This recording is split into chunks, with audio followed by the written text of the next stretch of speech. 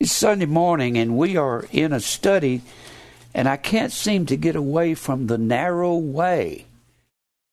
There in Matthew 7:13 and 14, the Bible says, straight is the gate, and narrow is the way that leads to eternal life. It's talking about eternal life. Narrow is the way to eternal life. If you're not in the narrow way, let me be real blunt about this. You're not going to heaven when you die. Somewhere in your life, you have to be in this narrow way. That word narrow is the word thalebo. There's a sister word to that, would actually be the verb form thalipsis. And thalipsis is the common word tribulation all the way through the New Testament. And my favorite verse on that is when Paul was stoned by the people at Lystra, taken outside the city, probably threw him off of a high precipice and tried to kill him because the Pharisees didn't like him. They came into town, tried to convince these pagans to kill Paul. They took him outside the city. They would throw him out off of a high place, take him from on a mountain or a hill if they was going to stone him, and find a big drop-off of 20 or 30 feet, throw him off, and if it didn't break his neck and kill him, they'd take great big boulders and throw them at him until he broke his body all to pieces. So when they walked away, they thought he was dead. And then Paul made that famous statement, we must, that's an imperative, we must, through much tribulation, enter the kingdom of God. The older I get, the longer I live, I realize you can't go to heaven without tribulation. And tribulation is not being behind on your house note or not being short on money. Tribulation has to do with persecution. Persecute. Persecution is the word dioko, D-I-O-K-O. It means to flee from somebody's wrath. And Paul said, all that will live godly in Christ Jesus shall suffer persecution. If you're living godly, and somewhere in your life you're going to have to live godly, and you're going to have to be in the narrow way, because narrow is the way that leads to life, and only few. Are you one of the few that's going to find this narrow tribulation way? You're going to make somebody angry. You're not going to be trying to. You're going to be looking for it. But if it's in your heart, it will come out your mouth. The Bible says so. Of the abundance of the heart, the mouth speaks. You can tell when somebody believes. Talk to them a little bit. If they believe in money, they'll talk about money. If they believe in entertainment, they'll talk about that. If they believe in women, chasing women, they'll talk about that. If they believe in drinking, or if they believe in alcohol or drugs, they'll talk about that. Whatever people talks about is what's in their heart. If you just want to run around and talk about nothing, talk about somebody's wallpaper like preachers do, or a vacation they go on, that's what's interesting to people, is what they talk about. We have to go through, there is a requirement in order to get into heaven. It is a narrow way. It is a daily cross. And all of this goes together in one category.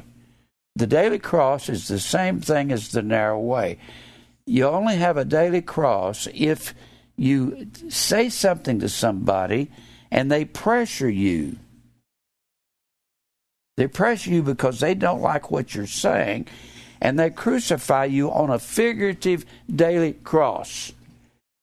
That's what narrow means. Thalebo means to be pressured. Be pressed on all sides. And you have to die daily. Dying daily is the same thing as a daily cross. When people crucify you for what you're saying, it's all for what you're saying. It's all for your words. All the apostles were killed and slain for their words. So were the prophets. They were killed for what they said. When you speak the truth and it gets in your heart, it can't keep from coming out of your mouth, even to your worst enemies. Most of you have people that you are real close to, and you say, this is the last person I want to talk to about the truth. Well, the longer you take to talk to them, the more convicted your heart will be, till one day you say, I'm going to have to talk to them about the truth. That's what happened with me and my mother. I was riding down the road with her in a car, and I said, Mama, I want to tell you about predestination. And she said, Jimmy, I won't have that in the car with me. It's the first time I really tried. I was about 32. It's the first time I was really trying to tell my mother about predestination. She said, I won't have that. I'll make you get out of the car if you keep talking about that. And she wasn't even a tough person. She just said, I don't want to hear it. And she never did. Well, you have all these requirements. You have to have a diet. You have to be dying daily. You have to be living godly. But living godly and righteously, that comes in time. Living righteous, I put an E in godly. Living godly and righteously, that comes in time in your growing. You have to add to your faith. You say, Jim, is all this the same thing? It's all a part of the same picture. Your salvation starts in eternity with God. God picked out His people. He said that He's chosen us in Him before the foundation of the world. He hasn't chosen everybody. He's only chosen His elect. That's all. He has an elect family. He's predestinated them. I don't know why people hate predestination and they say they believe the Bible, because the Bible says, for whom He did foreknow. You got to get that verse straight. For whom He did foreknow. The Bible doesn't say what God foreknew. Doesn't say what. It says for whom. But did God know what? Did He know what? Oh, yeah, He knew what. Because He ordained all the whats. Everything that would happen, He's declared the end from the beginning, and from ancient times, everything that's not yet done. That's what Isaiah 46:10 says. If you here in life right here, here's your life right here. This might help you some to quit worrying, to stop hassling over things. Everything that's going to happen in your life has already been declared by God. If you go to a garage sale and you buy a little vase in a garage sale, I'm talking to you, and you buy a little vase, that's a part of the will of God. There's nothing that happens in our lives. If you fill up with gas at a certain service station and you started to go on to another, everything you do is going to be changed depending on every turn you make. You mean God has ordained everything in your life? You say, well, how do I know? I've had people write to me, how do I know that I should come to Nashville and be a part of your ministry? I say, if you come, it's the will of God, and if you don't, it's the will of God. It's that simple. If there's something impresses you so much to come and be a part of us, that'll be the will of God. If God does not impress you to come, then that's the will of God. Whatever you do, do it to the glory of God. Do it all in the name of the Lord Jesus Christ. God's going to let you live the way He wants you to live. You may live in sin for a long time, and the events of your life will come about in such a way that He'll hit you so hard with something down the road, and you realize you got to start living for Jesus, and that's a long climb to godliness and to holiness. It's not something that happens overnight. Everything that happens from before the foundation of the world, He's declared it all he said you can't add or take anything away from the will of God over there in Ecclesiastes 3:14. He said, I know that whatsoever God doeth, it shall be forever. That's a very hard thing to get a hold of. Forever is the word olam, O-W-L-A-M. That word forever is not our word forever. Our word forever means from now on.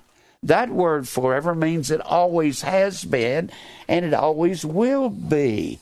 It has been in the mind of God. People say that makes us puppets. Yeah, exactly. What does it make God in our lives? Makes us puppets. He's created these beings in these bodies of skin, put us into them. And people say, well, I can do what I want to do. You can. Well, then go out and get rich, all right? You can do what you want to do. What do you want to do? Do you want to go out here and get drunk next week and take drugs? Well, no. Well, what made you that way that you don't want to do that? Whatever you are and whatever disposition you have, there was a serial killer back in the 70s, and his name was David Berkowitz. David killed a bunch of people. They called him the Son of Sam. He killed a bunch of people, and all of New York was terrified of him. They were afraid to be out at night. He was just walking up to people and blowing their brains out. He went to prison, and they gave him 400 and something years. This is before they had the death penalty reinstated. So he's got 400 and something years to go in prison.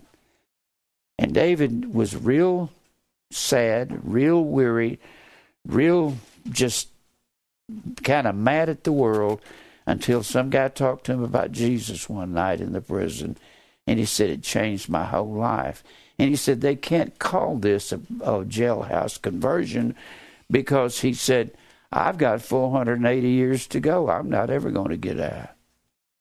So he lives for the Lord inside of a prison. Most of y'all have heard of the Son of Sam, haven't you? Well, you can go online, look him up, and he witnesses all the time in prison and tells people about truth. And so God put him in prison to get his attention. He caused him, now here's what amazes me. He caused David to kill all these people. And then he went to prison. In all probability, the people he killed weren't believers. If the average is true, few will find the narrow way. And here he goes to prison for killing them, and he's going to go to be with the Lord one day. You say, that's not fair. Well, God's not ever fair. He's got his people fixed where he wants them to be and to do the things he wants them to do. I used to teach out of the prison out here in Nashville, out at Riverbend, and I told the guys one night, I said, if God put you here, he either put you here so you can hear tonight, or he put you here, he's giving you. And if you're not one of God's elect, I said, he's got you in prison, he's going to give you a hard time in life, and then he's going to give you a hard time in hell for eternity. And one of the guys scooted up on the front of his seat. He said, I can hear. See, even going to prison is the will of God. If you could ever get that in your head, the next time you start fretting over something, you say, this is the will of God. God's either trying to teach me something or he's trying to teach me not to do this. Now, but the world can't think that way. Now, I gave you some paper. I gave you paper. And I want you to get that paper. We've been talking about the resurrection. If you're going to heaven, you have to resurrect in Christ. Does everybody have one of these papers? Anybody need one? Everybody's got one. All right. Now, we're talking about the gospel. I've been talking about Billy Graham. He said he preached the gospel. I'm saying he did not preach the gospel. If you'll notice, the first thing on this list, I call this the gospel was preached to Abraham. Genesis, I'll get it right in a minute. 1 Corinthians 15, 1 through 4 says that the gospel is the resurrection. The gospel is the resurrection. Now, when that word resurrection is used in the Bible, it's only used one time where it is not the word anastasis. Anastasis is the common word resurrection. Anastasis.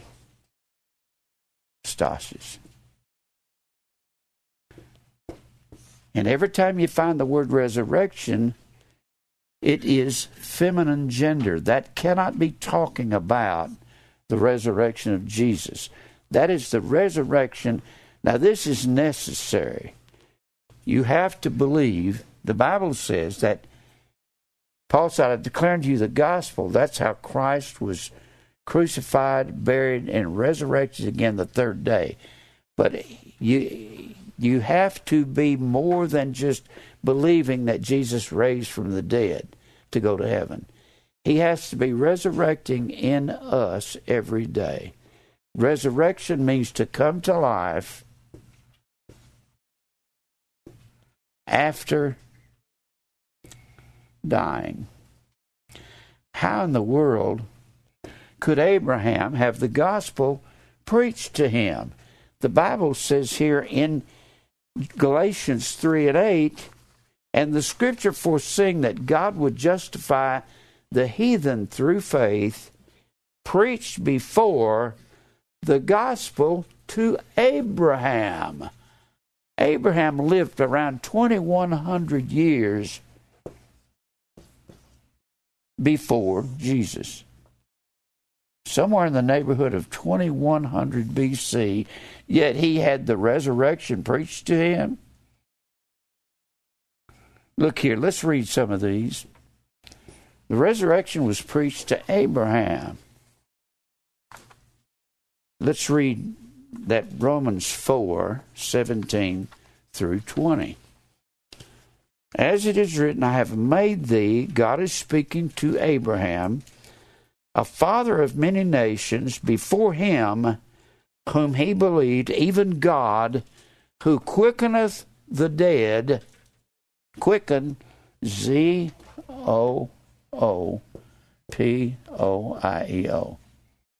Zoo, poeo. Poeo means to make. Zoo is our word zoo. It's actually the word zoon in the Greek, but it's our word zoo. It means alive. You go to a zoo to see living animals. It means to make alive. So, making alive is the same thing as resurrection, isn't it? Wouldn't you call it that? It's the same thing as resurrection. "And calleth those things that be not as though they were." Now, people want to, these charismatics say, well, that's talking about saying Cadillac, Cadillac, Cadillac, I get a Cadillac. No, that doesn't mean that. It's talking about raising the dead, because it goes on to say, "who against hope believed in hope." Abraham believed God when he said, "You're going to have a son, and you're too old to have children." Sarah doesn't ovulate anymore. She can't have kids. You don't have any sperm anymore. You can't have kids, but you're going to have a son. That was the faith of Abraham when he said, "Okay, all right." Then he says, "who against hope believed in hope that he might become the father of many nations, according to that which was spoken, so shall thy seed be." The seed of God comes from God himself.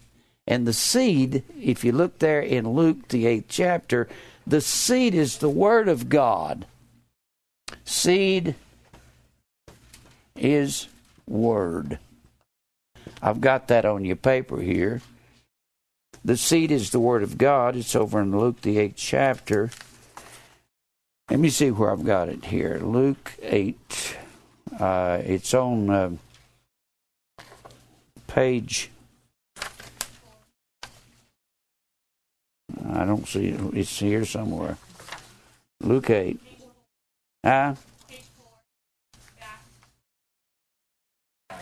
Oh, you got it on the back. Okay. All right. It's the very last verse, Luke 8:11. Now the parable is this. It's talking about the parable of the sower. You find this parable in Luke 8 and you find it in Matthew 13.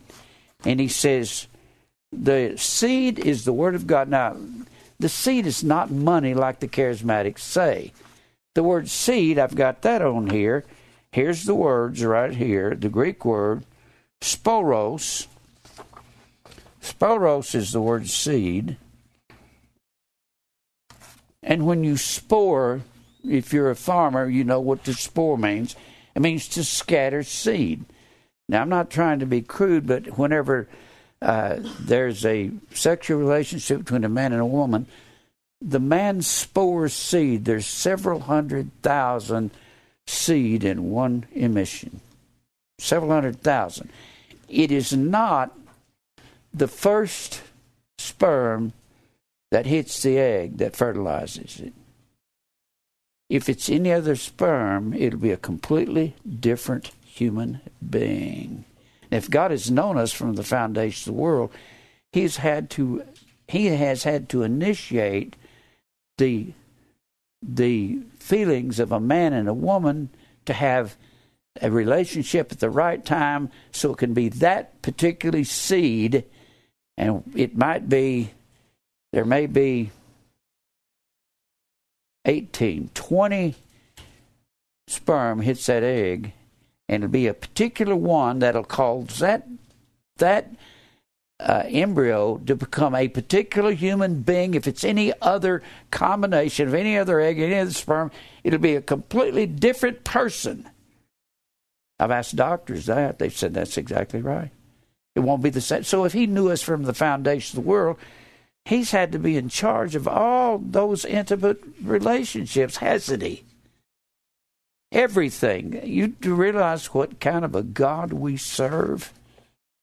And it's sporos. It comes from sporos, or from spiro, S-P-E-I-R-O. We had a vice president named Spiro Agnew. He was a Greek, and that's what his name meant. It meant seed, and that from that we get the word sperma, S-P-E-R-M-A, sperma, and sperma is masculine gender. How can that be dollar bills when these charismatics say, send us your seed faith? Well, what you need to do is get you a great big bag of bird seed and mail it to them. Say, can you turn that into $100,000? Seed is not, it's a planting in the heart of the elect. It has nothing to do with what the charismatics say. Now, let me get back to the front of this. Who against hope, there in Romans 4, believed in hope that he might become the father of many nations. It was against hope. There was no hope as far as a human being is concerned. But God is going to have to do something miraculous to the womb of Sarah and to the loins of Abraham, because they are dead sexually. Dead. The Bible says so. There in that 4th chapter. God's going to call things that be not. I've got a segment in here on calling things that be not. Something that was not was something that was dead. Then he says that. He says that in these verses.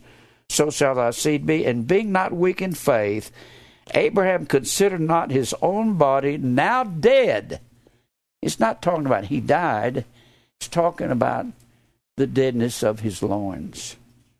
When after he was about 100 years old, neither yet the deadness of Sarah's womb, he staggered not at the promise of God through unbelief. God's going to resurrect from the dead womb of Sarah a son that Abraham is going to implant seed there, and they're too old to have children, and they can't have it. It's impossible. So what's God going to do there? He's going to raise Isaac from the dead. And that is the gospel that the Lord preached unto Abraham. He's not only going to raise that, but there's going to be a particular lineage of people, and Isaac will have a son named Jacob, and Jacob will have 12 sons, and they'll become the nation of Israel, 12 sons.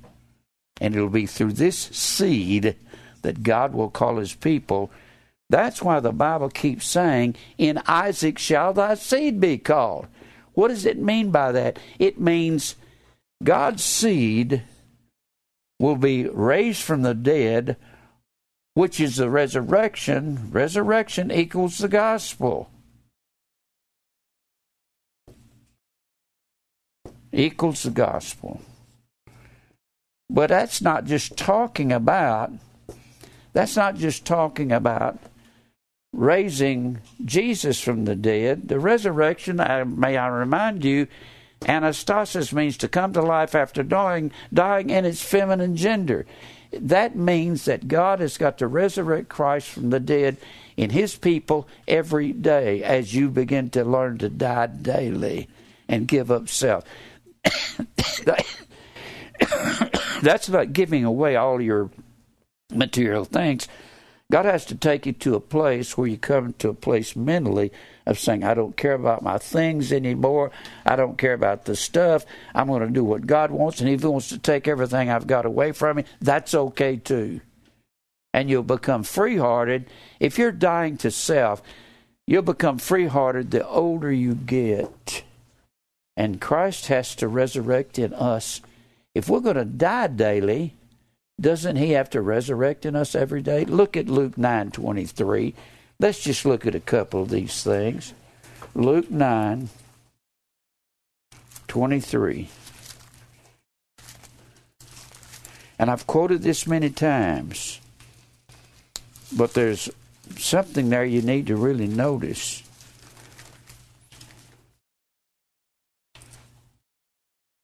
And Jesus said unto them all, if it's not in the text, any man after me, let him deny himself. Arneomai, A-P-A-R-N-E-O-M-A-I. The common word deny in the Bible is the word arneomai. Arneomai means a complete denial, a complete setting off. How does that happen? When you look at 1 John 2:22, the Bible says, he that denieth Christ is antichrist. It don't mean you are the antichrist. If you contradict God, that's the word A-R-N-E-O-M-A-I. That means to contradict. With the word apo on the front of the word, that means to do it constantly, daily. But this word deny is not a choice on your part. It's imperative command from Jesus, and Jesus is the God. I'll just write it. Jesus is God, and he's the one, when he gives an imperative command, that has to come around in your life. You have to learn somewhere, and it's not something you will do, it's something he will work in you. You have to contradict your own desires. You have to say, I want to do this, but I need to do this. Lord, help me get over my way of doing this. Does anybody have a hard time with that? You ever lose your temper and say, damn or hell, and you shouldn't be doing it? Get your mouth cleaned up. You can't keep doing that. You can't just keep... It's really difficult for men not to look at women in tight clothes. How do you know that, Jim? I am a man. It's hard for a man not to look at someone with a plunging neckline. How do you know that? I'm a man. Does any man here want to deny that and say you're lying? None of you want to do. I know how you think and how you feel. You got to overcome these things in time. You don't expose yourself to something if you know you shouldn't be doing it. Do you? Now, I know how men are. I are one. You can't tell me how, nobody can tell me how a man is. I don't know about women, but I do know about men. They look too. Huh? They look too. Well, it may be funny, but it's not really, because we battle this thing called sin, don't we? Where did I say it was going? I said it was going somewhere. Oh, yeah, look at Luke 9:23. If any man will come after me, let him deny himself and take up his cross daily. Denying self and taking the cross go together. Because if you deny self, you're going to contradict yourself completely, and you're going to witness to somebody. And when you witness to somebody, you're going to martus, M-A-R-T-U-S is the word witness. And witness comes from the word martyr. Martyr means one who dies. You'll become a martyr if you're a witness, and people will persecute you, and they'll want to put you on a cross. You say, Jim, will they actually nail you to a cross? Well, no. No. But they'll put you on a figurative cross. The next time they see you, they'll say, I don't want to talk to you. Or they might not even say that. They'll just pull away from you and give you that glazed look in their eye, because you kept talking about that Christmas the last time you was around them. You kept talking about God not loving everybody. And you don't even have to be hard with them. Just say, do you know that God doesn't love everybody? Did you know that it was against the law to celebrate Christmas 300 years ago in America? And just give them some information. Stand there and be a teacher, be a history teacher, and teach them some history. And they'll get mad at you. Anyway, I had a fellow at the post office the other day.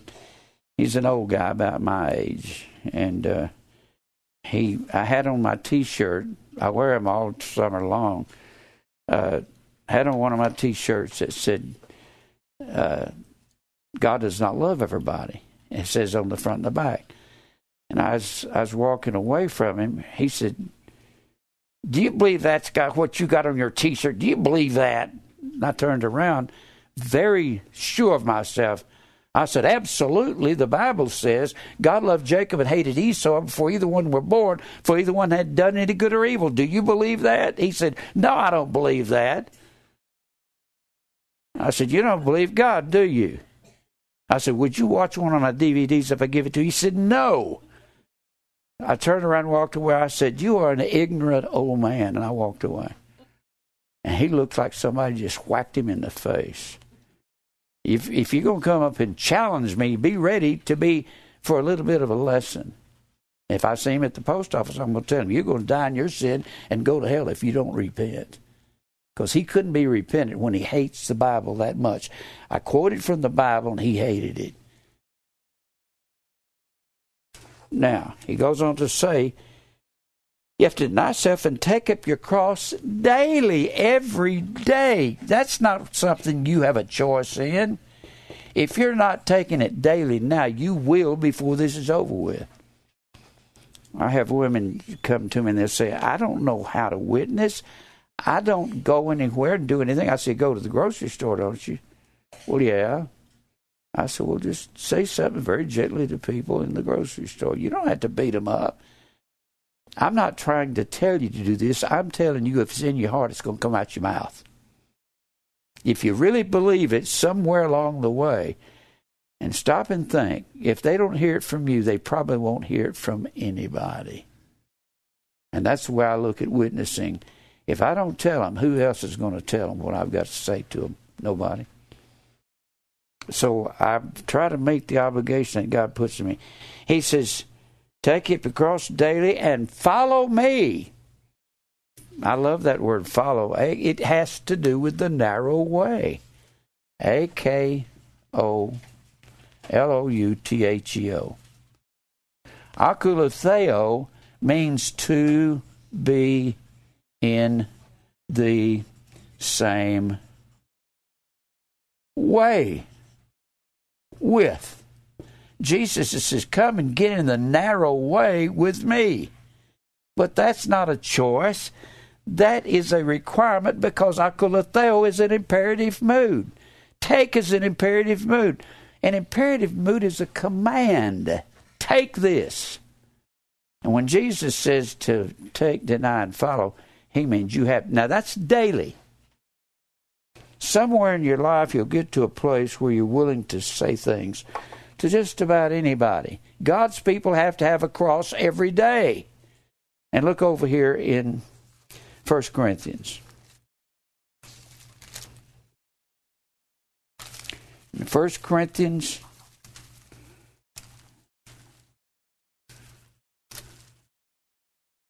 15th chapter. 1 Corinthians 15. This whole chapter is about us resurrecting in Christ. The resurrection is more than Jesus coming out of a grave. It's Christ resurrecting in us daily. That has to happen in the life of all believers. And when He does, you'll start cleaning your mouth up. You'll clean up your life. You'll stop thinking you can do things that you can get by with. You'll start questioning yourself on certain things.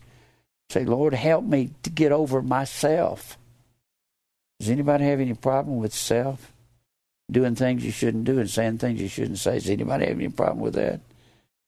I've had a problem with that all my life. And God has really delivered me from a lot of things. Look here in 1 Corinthians, the 15th chapter. Paul is saying here, gosh, I don't know where to start. Verse 28, and when all things shall be subdued unto God, that's when He comes back, then shall the Son also Himself be subject unto Him that put all things under Him, that God may be all in all. He's all things and all people and everywhere. He's all things that happen. Else what shall they do which are baptized for the dead? That's one of the most puzzling scriptures that people want to preach on. They don't know what to do. The Mormons take people, they dip them in water, they dip people in the water that have died. They'll get a substitute for somebody that's died and go dip them in the water for that person that died who didn't get to be baptized in water. That's not what this is talking about. You can tell that by the following verses.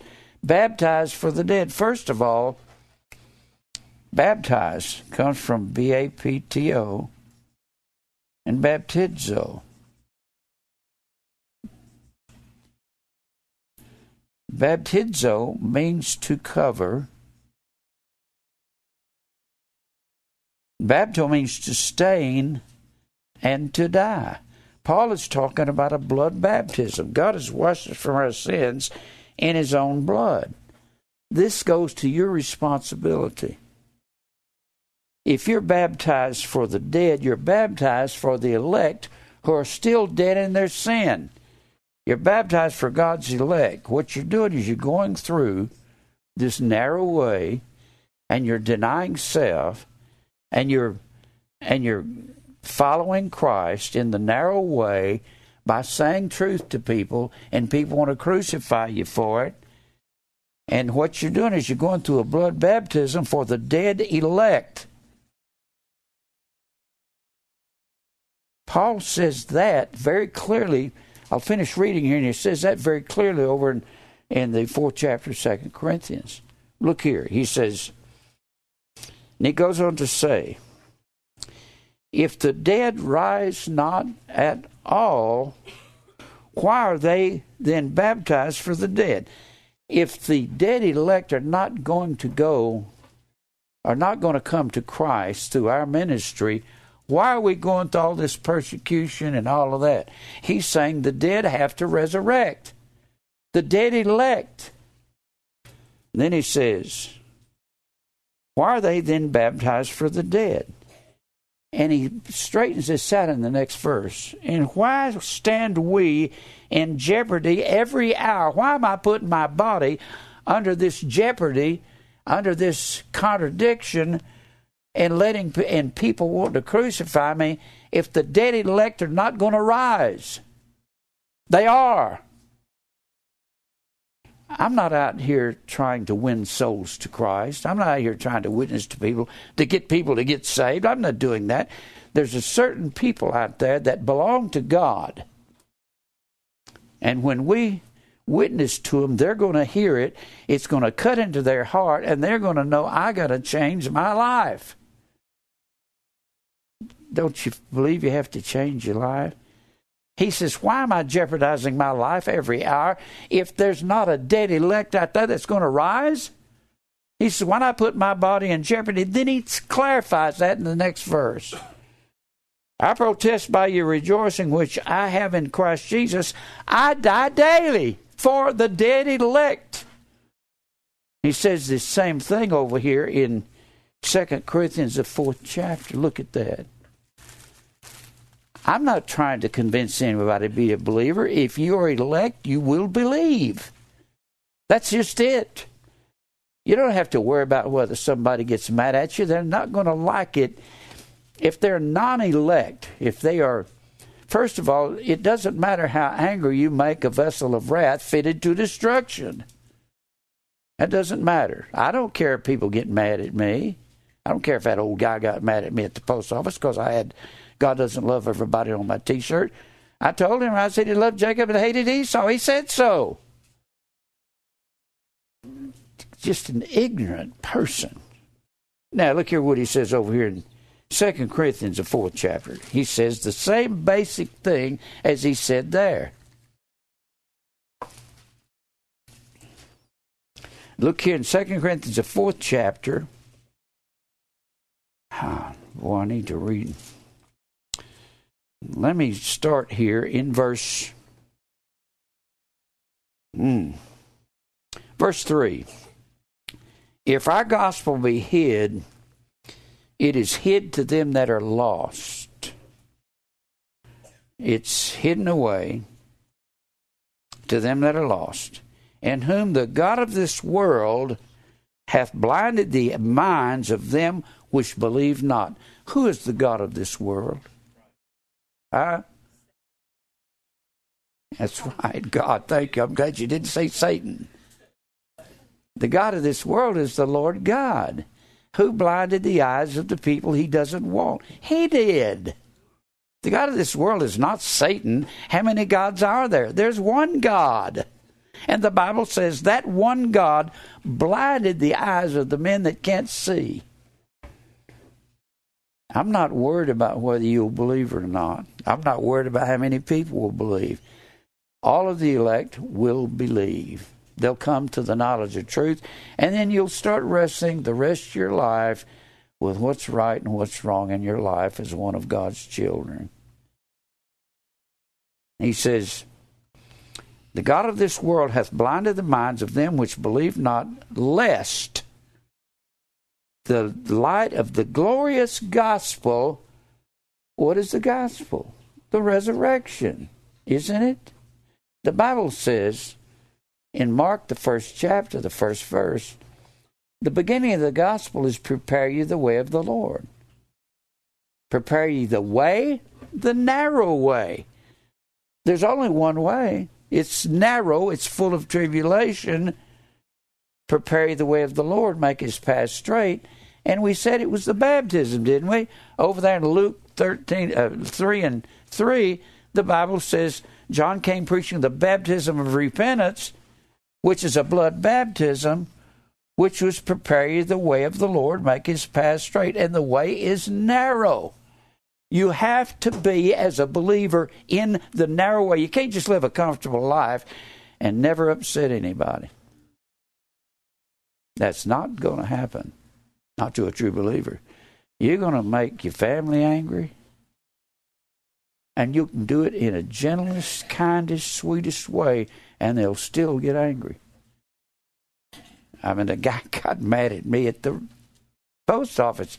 He said, you believe that's on your T-shirt? You could tell he was very, very bitter because I had that on my T-shirt. He didn't even know me. He didn't know I would be that assertive when I turned on him. I said, absolutely. And he went, slinking away like some little person in the dark, you know. Now look here. This is going to say the same things basically he said in that 15th chapter. Look in verse 5. For we preach not ourselves, but Christ Jesus the Lord, and ourselves your servants for Jesus' sake. For God, who hath commanded the light to shine out of darkness, He commands the light to shine, so He's the one that's blinding the eyes of the vessels of wrath fitted to destruction, isn't He? Has shined in our hearts to give the light of the knowledge of the glory of God in the face of Jesus Christ. He's the one that commands the light to shine, and He blinds the light. He blinds people's eyes from seeing the light.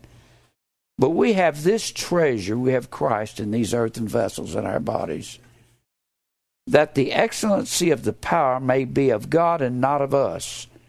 We are troubled on every side. Oh, troubled. How about thalebo? That's the word troubled. Same word as narrow. We are troubled because that's required of all believers. We are troubled on every side. On every side. Let me add to that, every day. Yet not distressed, stenokoreo.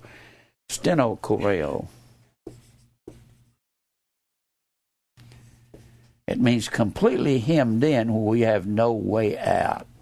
Because God's going to make a way out for us.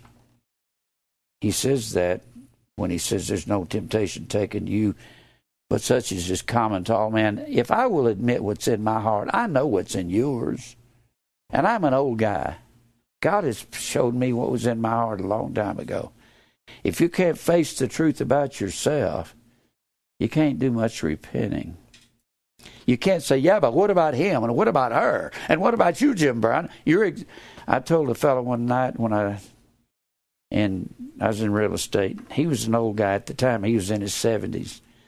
And I was probably 40-something. I said, if you'll come and join us, we'll teach you that you have to repent of sin. And he got huffy. He said, well, you have to repent. I said, you're exactly right. And he said, well, I do too. It's funny. If somebody says, well, you need to repent, I say, exactly right, every day. See, we got to quit pointing the finger at somebody else. That's right, I need to repent daily. You know why people don't want to repent? They don't want to be embarrassed and made to look bad. Well, you got to look bad because you are bad. Everybody's bad, aren't they? There's not a just man upon the earth that doeth good and sinneth not. There's none good. There's none that seeketh after God. Nobody's good as they like to act like they are. Nobody. We can't repent on our own. Repentance is a part of this daily cross. Repent means to be turned by God and think differently. You can't do that when you're such a sinner like me, like I have been. God's turned my life around. You can't repent alone. Let's read on here. We have this treasure in earthen vessels, that the excellency of the power may be of God and not of us. We are troubled, thalebo, on every side, not distressed. We are perplexed, aporeo. No way out. If you ever feel like I don't want to go through this, there's no way out of it. If you're one of God's, there's no way out of a narrow way. This is not for special people. This is not for a special group of Christians. This is for every one of God's elect. The narrow way belongs to you and to me. And we have to go through it, whether you like it or not. Christ has to be resurrecting in us all the time, and the longer you're in it, the stronger you get, the more these words you use. If you learn 3 or 4 Greek words, just use them. They'll start thinking you're a scholar. And he knows all those Greek words. He knows 4 of them. They will. Are you a scholar? We had 2 ladies that went down to a Bible class this is years ago. And they said when they went in there, it was a ladies' Bible class, And they went in there just spewing out all these Greek words they'd learned here. And the women said, y'all are scholars. What seminary did you go to? They said, we just been going to Grace and Truth Ministries for about 9 months. All it takes is using a little bit of these words. You'll fry somebody's brain just using 5 or 6 Greek words. They won't want you to go any further. Now, where was I? This says the same thing where Paul said, why am I putting my body in jeopardy every hour? Preaching to the dead elect. I'm going through a blood baptism. Why am I willing to do that? When you think blood baptism, you think persecution, people coming after you. And he goes on to say, we're persecuted. Dioko, that word I put up on the board earlier, means to flee, but not destroyed. And we're always bearing about in the body, in our bodies, the dying of the Lord Jesus.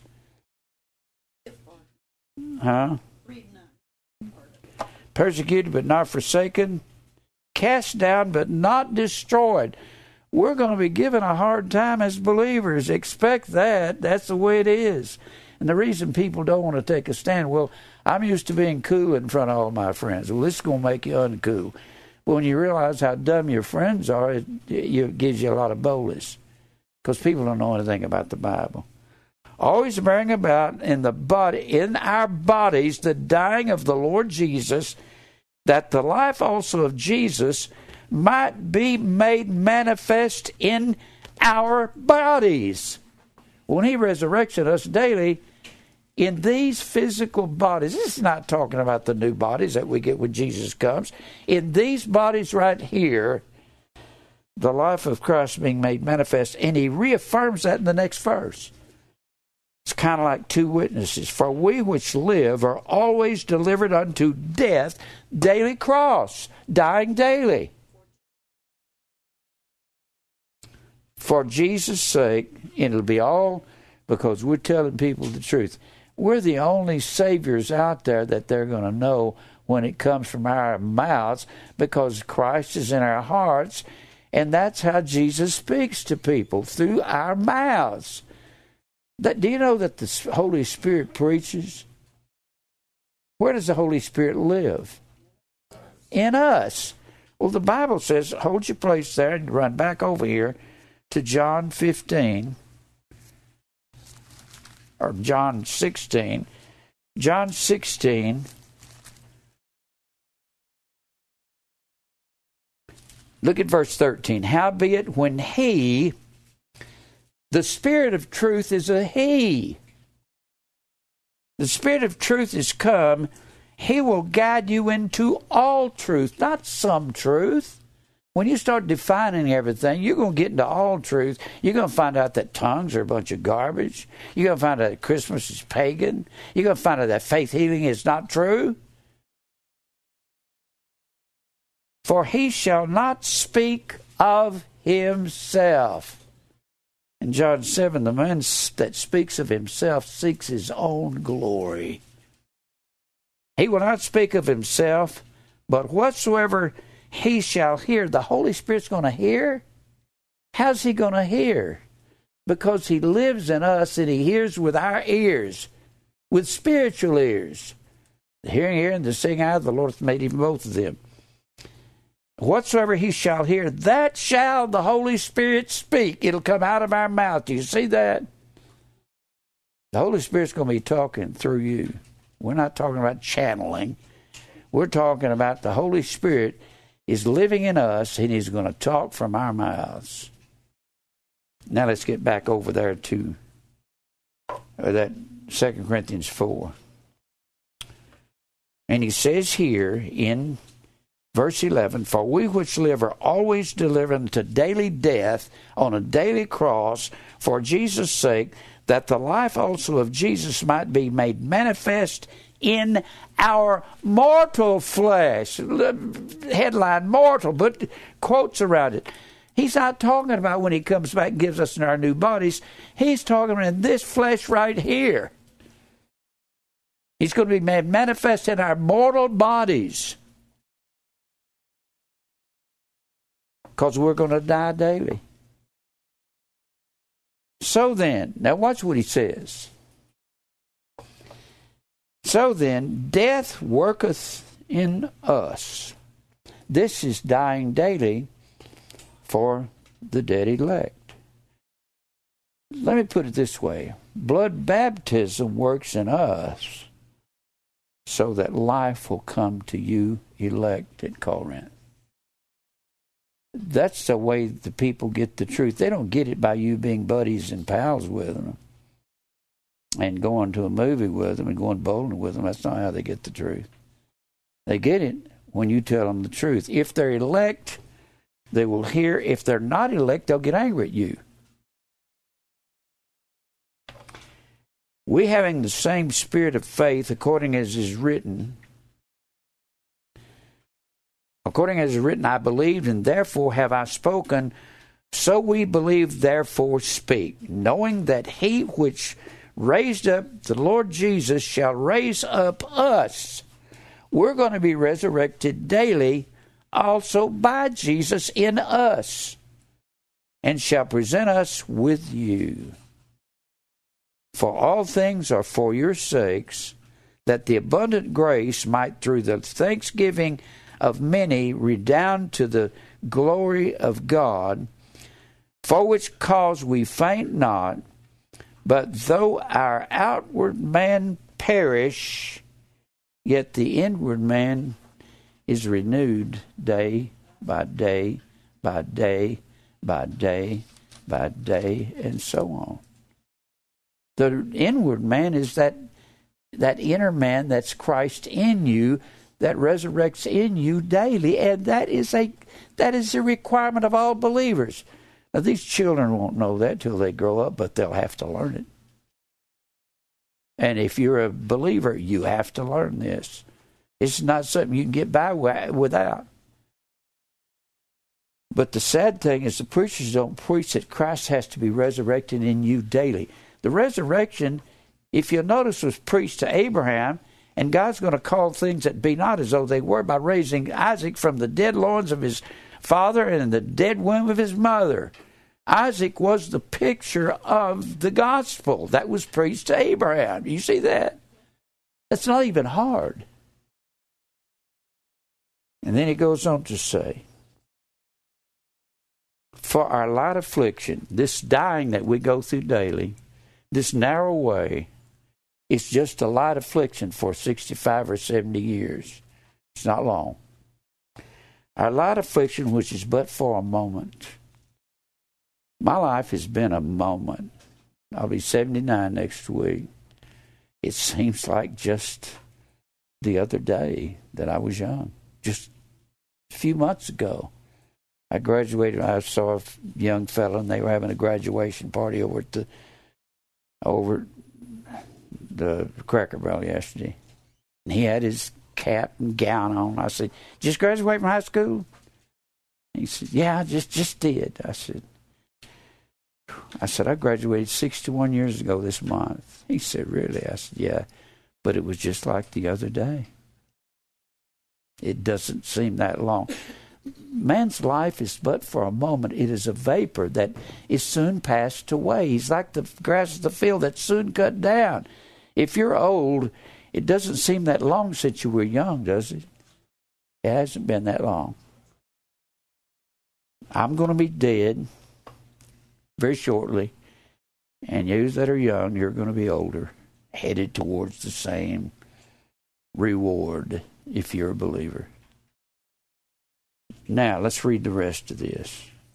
It's but for a moment, and it works for us a far more exceeding and eternal weight of glory, while we look at the things which are seen, but at the things which are not seen. For the things which are seen are temporary. Everything you can see, that's just temporary. It's actually dirt is what it is, and men love dirt. They love dirt because their mind is on earthly things, on dirt. While we look not at the things which are seen, but at the things which are not seen. For the things which are seen are temporal, but the things which are not seen are eternal. Now, Let's go back to the paper I gave you. The gospel was preached to Abraham. Look over here in Hebrews, the 11th chapter. That's the next verse on your list. Hebrews 11.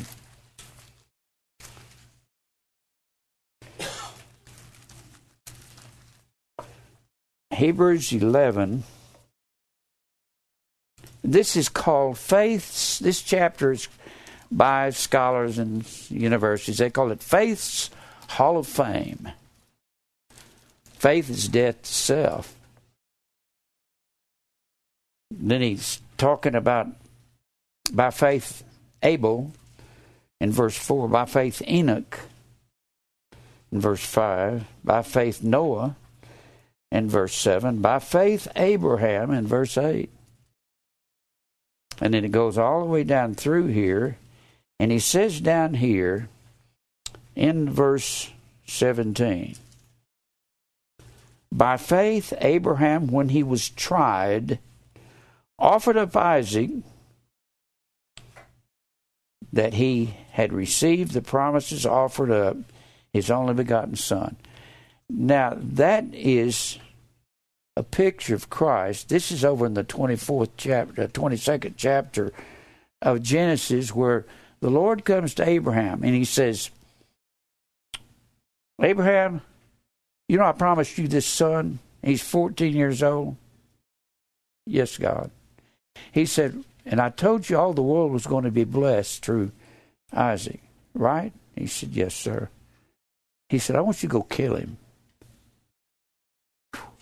Oh, wow. Go kill him? Okay. And they come up to this, they go with this entourage of men, and he tells the men that are with him, me and the boy are going up to a mountain and serve God, and we shall return. God had already told Abraham, I want you to offer him as a sacrifice to me. Because they get up to the mountain, and Abraham is about to plunge the dagger into Isaac. Abraham did not hesitate. He didn't say, Lord, are you sure? He was going to plunge that dagger into him, and he's going to put him to death as a sacrifice to God because God said so. And here's what Abraham believed. It tells you right here what he believed. And by faith, Abraham, when he was tried, offered up Isaac. And he that had received the promises offered up his only begotten son. The Bible says that Isaac, the Lord come to Abraham and said, take thy son, thine only son, Isaac. Wait a minute. I thought Abraham had another son that was 14 years older than Isaac. He had one by Hagar when God promised him he's going to have a son. And he went into the handmaiden of his wife, Sarah, Hagar, and he had this son Ishmael. But God said, I don't recognize Ishmael. Isaac is your only son. Take thy son, thine only son Isaac, and kill him as a sacrifice to me. And Abraham said, okay. Why did he say okay? He'll tell you right here. Of whom it was said, in Isaac shall thy seed be called. That's spoken of also in Genesis. In Isaac, in what? In the resurrection shall thy seed be called. Or in the gospel. That's the gospel that was preached to Abraham, isn't it? That's exactly what it is. Accounting. The accounting is on Abraham's port. Logizomai is the word accounting. Logizomai. Logizomai means to estimate or to reckon. Abraham reckoned that God was able to raise him from the dead. He knew if God had promised him he's going to bless all the world through Isaac, he said, okay, I'm going to go kill him and you're going to raise him from the dead, right? Or he didn't have to ask God. He knew God would raise him from the dead because he knew that he had already done it, and the Bible says that, from whence also he had received him already in a figure, in a parabole, P-A-R-A-B-O-L-E, parable. He had already received him from the dead. He said, you promise he's going to bless all the world, and all the seed of God will be blessed through Isaac. And Isaac, in the gospel of Isaac, will the seed of God be called. In the resurrection, in the gospel. This is the gospel that was preached to Abraham. Can you see that? It was a narrow way. Same thing. God says, the Bible says that Abraham believed God, and it was accounted unto him for righteousness there in the book of James. Can you see how a man is justified by works and not by faith only? Was the works that Abraham did that save him? No, it justified him. Dikaiao. When he went ahead and says, I'll kill Isaac because I know you'll raise him from the dead, you've already done it once. I was told to have children, and you raised him from my dead loins and from Sarah's dead womb. That's calling things that be not. When you look at, I've got calling things that be not in here. I've got it all through here. I got a section on it. Calling things that be not. It's on the second page. When the sons of Jacob went over to Egypt to get some grain, Joseph had been put in charge of Egypt, but they didn't recognize Joseph, their brother. He'd been there about 20 years, and he probably had one of those Egyptian little beards and had a little Egyptian hat with the cover over it. And he spoke to his brothers through an interpreter. It's the same thing. God speaks to us through an interpreter, through the Holy Spirit. Spoke to him with an interpreter. And when they got there, Joseph wanted to know, are you really repentant? So he accused them of being spies to see if they were repenting. And they said unto Joseph, thy servants are 12 brethren, the sons of one man in the land of Canaan, and behold, the youngest is this day with our father, talking about Benjamin, and one is not. Something that was not was dead, so they presumed that Joseph had died when they got over there. And they're talking to him. It's amazing to me. And look at Proverbs 12:7. The wicked are overthrown and are not. Call something that is not is to raise the dead. Then in Jeremiah 10:20, my tabernacle is spoiled and all my cords are broken. My children are gone forth of me. Jeremiah is talking about judgment coming upon Israel. And they are not. They're dead. There is none to stretch forth my tent anymore and set up my curtains. Job 7:8. The eye of him that hath seen me shall see me no more. Thine eyes are upon me, and I am not there on earth anymore. Genesis 5:24. People try to say that Enoch was translated. Well, he was taken up to be with God, but when he was not, he was no longer in this flesh. Enoch walked with God, and he was not, for God took him. Genesis 42:32. Well, I already give you this. I put that on there twice. And look here in Genesis 44:20. 44:20. And we said unto my Lord, we have a father and an old man and a child of old age, a little one, and his brother is dead. See, they said he was not in one place, and then they come up and said he was dead in another. Something that is not is something that's dead. To call things that be not, to say that's saying Cadillac, I get a Cadillac, is ignorant, stupid. They don't even pay any attention to the context. And he alone is left to his mother and father alone. And then he says in Hebrews 11:18, of whom it is said that in Isaac shall thy seed be called. In the resurrection, will the seed of God be called? We're called in the gospel, which is the resurrection. You understand that? But the resurrection is not one time. It's daily in us. We die daily, and we have to anastasis, come alive daily in Christ, and we continue to speak the truth.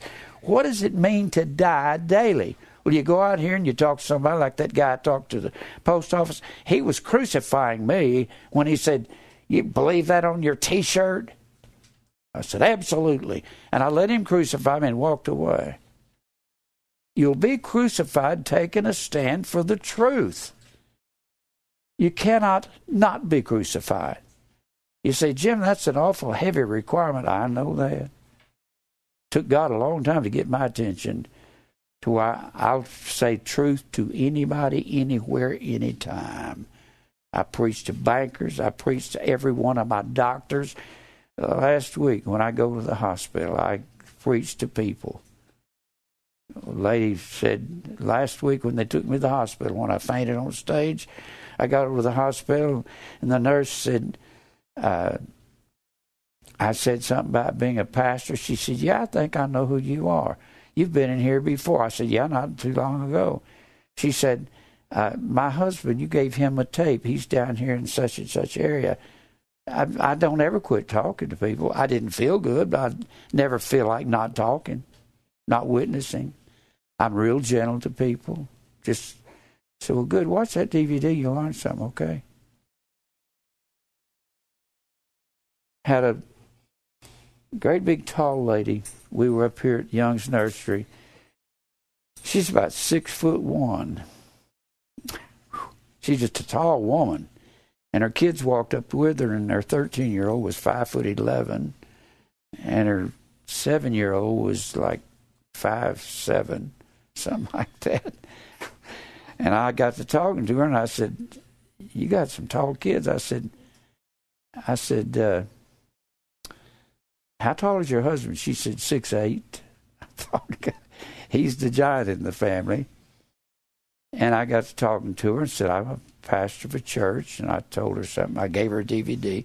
She said, "I think I know who you are. My husband was talking about this guy he saw on TV and said he seems like he knows what he's talking about."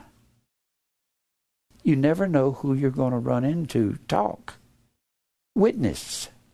Tell people about Jesus. You may be the only chance they have to hear about him.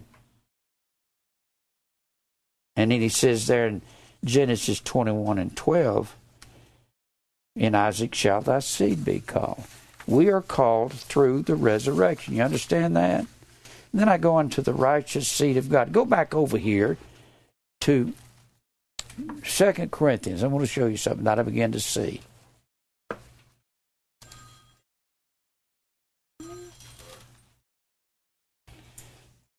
Shoot him. All right. Back to 1 Corinthians 15. This whole chapter, the first part of the verse, the whole chapter is about us resurrecting in Christ daily. If he's not resurrecting in you daily, you're either one of two things. You're either not a believer or you're a baby and you haven't learned to stand up for the Lord yet. But you're going to have to because it's required. Look here. You say, where does born again come in? Well, that was arranged before the foundation of the world. You must be born again, but you're born not of blood, nor the will of the flesh, nor the will of man, but of God's will. It will be God's will that he puts the narrow way into your heart. That's not something I can talk you into. You either belong to God or you don't. There ain't no such thing as converting people and getting to come over into truth when they're goats out there in a pasture. Goats don't need a shepherd. They were born goats. They were goats from the foundation of the world. And it don't matter if you hurt their feelings. I don't want to run around with a goat, do you? We're little baby lambs, and he's trying to teach you how to take a stand for truth, and you take off with a goat, and he teaches you how to cuss and drink and smoke and whatever, or just live this shady life with no depth to it. Look here. when you read the first part of the chapter, it's about the resurrection. Moreover, brethren, I declare unto you the gospel. Well, that was preached to Abraham, and that was the blood baptism, wasn't it? And that was preparing the way. And the way is narrow. I hope you can follow this. All these things are equal to each other. That's my favorite axiom out of algebra. Things equal to the same thing are equal to each other. You can find that all through the Bible. I preached unto you which also ye have received and wherein you stand, by which also ye are saved, if ye keep in memory what I preached unto you, unless ye have believed in vain. For I delivered unto you, first of all, that which I also received, how that Christ died for our sins, according to the Scripture, that he was buried, that he rose again the third day, according to the Scriptures.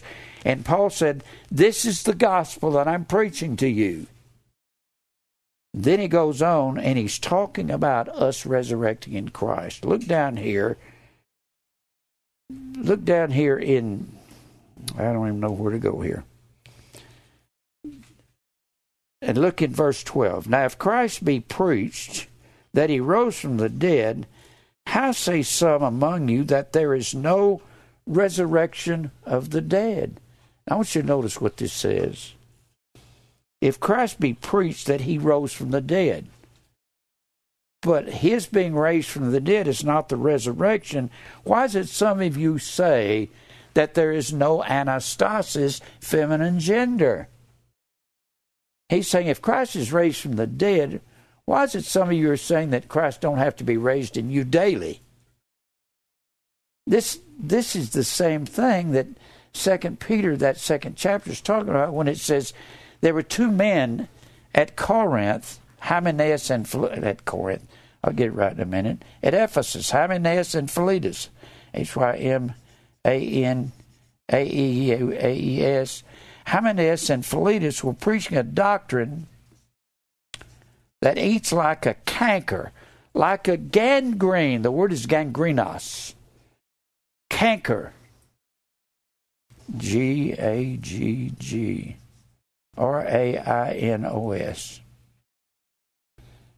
Gangrenos is the word gangrene. I looked up gangrene one day and it said it can travel like 6 inches an hour. It's fast. That's why they have to cut people's legs off in war. You have to do it now, immediately. You'll be so infected here in 6 or 7 hours, it won't do any good. And he said, this doctrine has eaten like a gangrene in the church. What they preached the resurrection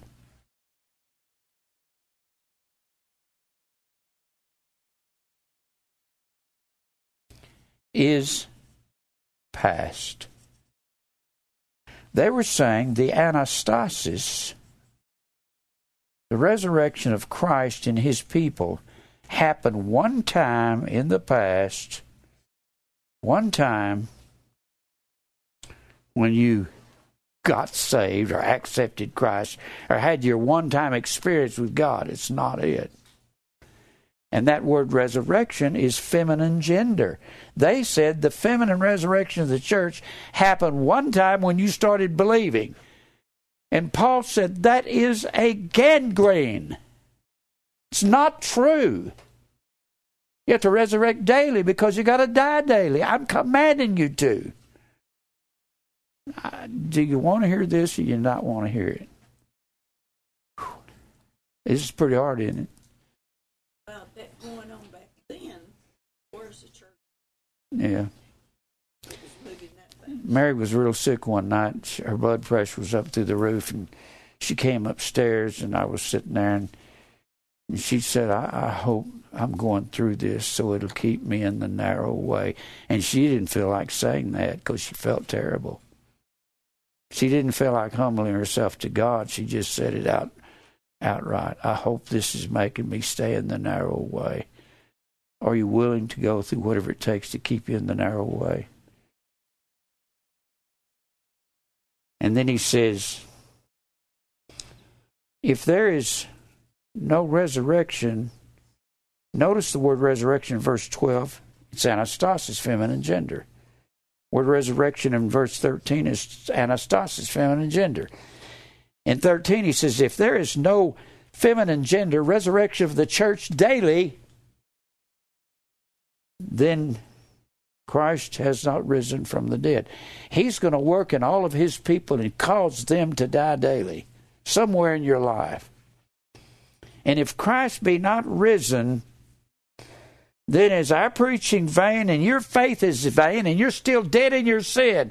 If Christ is not resurrecting in us daily, your belief is worthless. You don't just, I believe in Jesus, I get to go to heaven one day. No, you don't. I prayed a sinner's prayer. No, you didn't. I accepted Christ. No, not true. God's not going to work on you one time and it's done. He's going to work on his people daily from now on. If you belong to him, he's not, I got saved and I believe God and that's enough. No, it's not. He's not through with us. He that hath begun a good work in you, he'll perform it all the way till the day of Jesus Christ, through all the persecution, through all the daily cross, all the narrow way. He's going to do it, and this has to happen to all of us. If he's not resurrecting daily in you and me, we're not dying daily, and we don't know God. And Christ didn't resurrect from his tomb. If he resurrected, he's working on his family. He's working on everybody here. Is everybody content that you've arrived? Huh? Has everybody arrived yet? Well, you can't do it all at once. It's a tough journey, that narrow way. Now let's read on some more here. If Christ, for if the dead rise not, that's not, see, that's in conjunction. Well, I didn't read verse 15. Yea, and if we are found false witnesses of God, if he's not resurrecting in us daily. Because that word resurrection, every time you see resurrection, except that one time in Matthew, but that it talks about Christ's body being raised from the dead in that verse. So it stipulates it's the resurrection of Christ's body. This is talking about us because all those resurrection all through here is feminine gender. The church is the wife, the bride of Christ. That Christ, that raised up Christ, whom he raised not up, if so be that the dead rise not. If the dead in Christ, those that are dead in their elect, if they don't rise, then Christ didn't rise out of the dead. When he rose from the dead, that was a constant, continual, pure work of God upon his people. For if the dead rise not, then is not Christ raised. And if Christ be not raised, your faith is vain, and ye are yet in your sin. If he's not resurrected in you daily, you're still in sin and you had never been saved, or whatever you want to call it. Now, I know this is a heavy-duty requirement. I told Ben last night on the phone, I said, I'm going to try to preach this, and I don't know if I can really get it over to people. You have to be in the narrow way, and you have to be bearing a daily cross. I'm not going to cut slack for anybody. I have to bear the cross daily. God brought me to a place and made me realize this is a requirement on me. I know I'm ahead of most of you because I'm older and more experienced. I've been going longer. Let me say this again. You shall know the truth, and the truth will make you free. I can't tell you how free I am. I'm not afraid of anybody out there in the world. I'm not afraid to witness to anyone. I don't mean that in the boast. I mean, God has done this in me over the years. He's caused me to be willing to do that and die daily. I'm not going to go anywhere, be anywhere I can't say what I want to say about the Lord. And that's not something to brag on. That is years and years of God perfecting us. Remember, the Bible talks about us being made perfect and us growing up and adding to our faith. Remember that? The word perfect, teleos, means mature. When we're talking about mature, we're talking about what I'm talking about. The ability to go out there and be a witness. I don't mean go out there and find somebody. Come here, let me tell you about Jesus. as the opportunity comes and you can learn how to, I've learned how to get in a conversation with people. There's any number of things you can say. Say the simplest things about God. And I'll say, that's what the Lord wants. Somebody says, it's been raining. I said, well, thank the Lord for that. They know where you stand somehow if you bring the Lord into your conversation. And then I move from there, move on to that. Now, then they also which are fallen asleep in Christ are perished. He's saying, if Christ is not resurrecting in us, then those who were supposed to be believers and have fallen asleep, they didn't go to heaven to be with the Lord. If Jesus was resurrected, his resurrection in this chapter is connected to our resurrection daily. Therefore, he's talking about our daily cross. He's talking about the narrow way for every one of us. Isn't he? That's, you say, let me ask you, is that hard? Is that hard, Judy? No. Huh? No. I thought Dying daily. Dying daily. Yeah. Have you learned to do it's that? Hard to do. That's what I'm saying. Is that difficult? Oh, very difficult. Okay. Judy's always told me, that's hard to do, what I do. You do the best you can with what you got. God doesn't require any more than what you're able to do. Peter said that. How much time do I have, Mike? 7 minutes. I'm not getting to all of this that I wanted to get to. This thing that was preached to Abraham has been brought all the way down to us. And we're the seed. We're God's seed. We're his family. And he's requiring of all of his children, if we're his children, he's requiring that we take our cross and die daily. Then he goes on to say, then notice this is after he's talking about the gospel being the resurrection. This is before Paul is saying, why are we baptized for the dead, if the dead rise not? All this through here is talking about us rising from the dead with Christ. Paul said in Galatians, the 2nd chapter, that last verse, he said, I am crucified with Christ, nevertheless I live. Yet not I, but Christ liveth in me. And the life that I live in the flesh, I live by the grace of the Son of God who loved me and gave himself for me. If I am crucified with Christ, then I'm resurrected with him inside of me every day. This is Christ in you, the hope of glory. That's not your decision. If you want this truth, you're going to want to know what it's about and what you're supposed to be doing. We have a duty, don't we, to God. We have a duty to do what God wants. Not what we want, but I want this and I want to do that. It's not what you want, it's what Christ wants in you. And that's all about, he's predestined us to conform to the likeness of Jesus, hasn't he?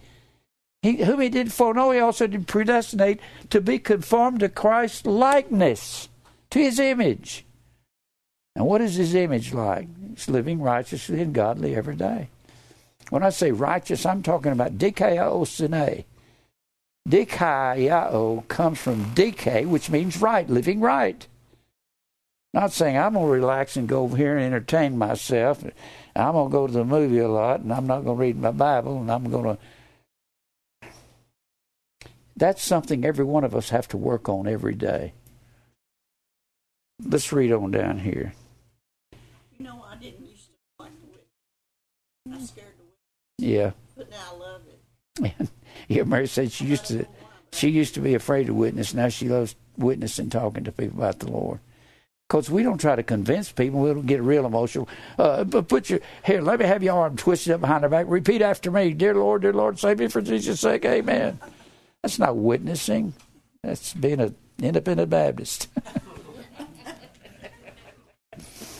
I don't like their method of salvation. Then he goes on and says,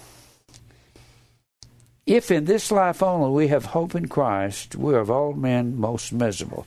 If all I have is hope in this flesh, he's saying we have to live inside of us. Christ has to be living in us. It'll set you free, I'm telling you. Has any of you discovered that? It'll make you free, and you don't care what you say to people, and they'll kind of get upset. You don't do Christmas. No, it's Roman Catholicism. You don't have to get emotional. Just teach them. Say, what's Roman Catholic? Didn't you know that? Say something to them like, I thought everybody knew that Christmas was Christ's Mass. It was Roman Catholicism. You mean you didn't? I was doing that one time to this girl that was doing nails. Yeah. She said, well, I am Catholic. It's funny. But all through here, this is talking about us dying and coming alive daily. All through here. This is, but now is Christ risen from the dead and become the first fruits of them that slept. Slept means those who are dead over there in a grave. Then he says, for since by man came death, by man came also the resurrection of the dead. And that word resurrection is feminine gender. It came the resurrection of the dead in Christ. Those who were dead out there in the world, and we witness to them, and our witness is a blood baptism. We're baptized for the dead. For as in Adam all die, even so in Christ shall all be made alive. Not everybody in the world, all the elect will be made alive in these bodies. You can't read this chapter without reading it from a spiritual viewpoint, that it's in our bodies they're made alive. In our mortal flesh. That's what he said in the 4th chapter of 2 Corinthians, isn't it? You got to be coming alive. You're not going to be sitting still where you are. You don't come to a halt and say, well, I got saved. I believe predestination. I don't need anything else. Yes, you do. You need to learn how to grow. For every man in his own order, Christ the firstfruits, afterward they that are Christ at his coming. Then comes the end, and he shall have delivered up the kingdom of God, which is the church. It's Israel. I think I've run out of time. Even the Father, when he shall have put down all rule and all authority, for we must reign. We're reigning now, till he hath put all enemies under his feet, and the last enemy that shall be destroyed is death. There's not going to be any pre-trib rapture. When he comes to get us, death's going to stop. And there won't be a 1,000-year reign. Am I out of time, Mike? Huh? 1 minute. I was going to read something to you down here down further in the chapter. I'll just read it. Down in verse 42. So also is the resurrection of the dead. That's the ones that we preach to. It is sown in corruption. It is raised in incorruption. And it is sown in dishonor. It is raised in glory. It is sown in weakness, and it is raised in power. It is sown in the natural body, but is raised in a spiritual body. The Word of God is sown inside of us, but it's raised spiritually in us. There's a natural body and there's a spiritual body. We're living in a spiritual body when Christ is in us. And he insists that we resurrect daily because he has commanded us to take our cross and die daily in the narrow way. That's the gospel. It was preached to Abraham. And Abraham couldn't have children. How can the gospel be preached to a man 2,100 years before Christ is born, when the gospel is a resurrection? It's because it's a resurrection in us daily. Let's pray. Father, thank you for truth. Lord, help us to understand this obligation in us that you've called us to. I pray for the church that they'll be strengthened. They want to come alive more and more every day. God, fight our battles. Lead us to your elect family. We'll praise you for everything. In Christ's name, amen.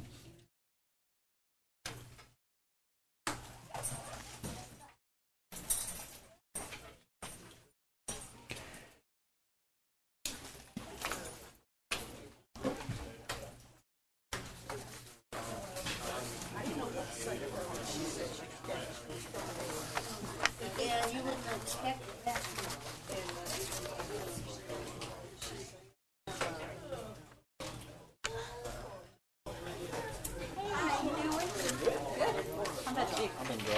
What are you doing, Zach?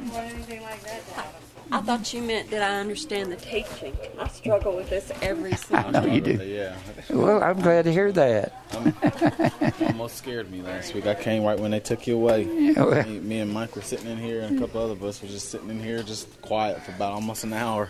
were you? Yeah. I love you. Don't forget, I got this fight coming up. You got to see. Oh, I'm gonna come down there. I was gonna It's, come this week, but I mean, when you get out of the hospital? Because I was gonna come see. I want to always come see you like on Thursday, because I know you're studying. What's up, Aaron? But What?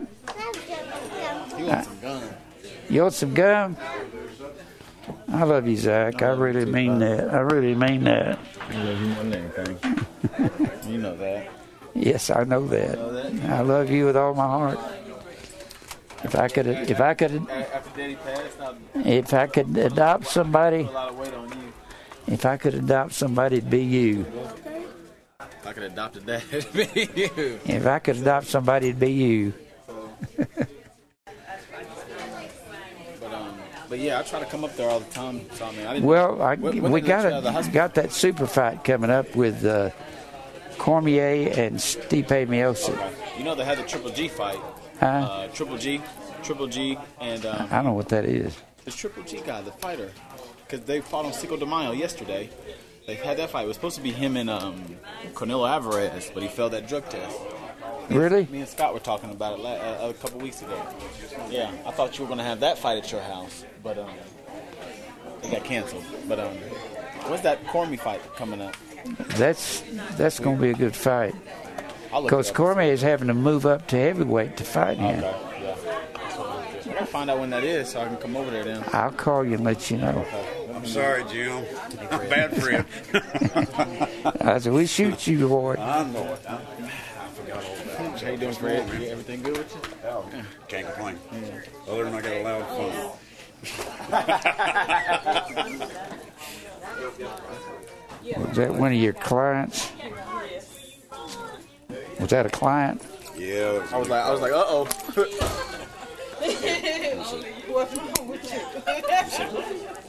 Oh, you'd cut it. I got a knife. Whoop, almost. Still the opposite way. Cut yourself. Yeah. That's a sharp blade. You gotta have one. I got to go back here and see some people. I just want to steal a hug. How you doing? I love you. I love you too. Oh, I got the plastic off of it. I got to go see some people. Hey, guy. How are you? What's going on? Nothing. Same old stuff. Struggles just like everybody else. Struggling like everybody? Hey, Scared us last week, Jim. huh? You scared us. Well, I'm glad I you're didn't back. mean to. I'm back. Peachy, you're peachy, because you were gray last week. Well, I was gray. Yes, you were. There you go. What's that for? For me? To fill up, To fill? fill that basket. Where did Ron go? Let me see where he is. January 2017. Where did Ron go? He probably had the eggs. I think he's still in there. Ron is in here I think he's Oh, here he comes. Right, is that him? There he is. bringing the eggs. Tell him to fill your cup. Fill my cup. Hey, Chip. Hey, how you doing? Doing great. That's good. And it's some beautiful weather. Boy, it's fantastic, isn't it?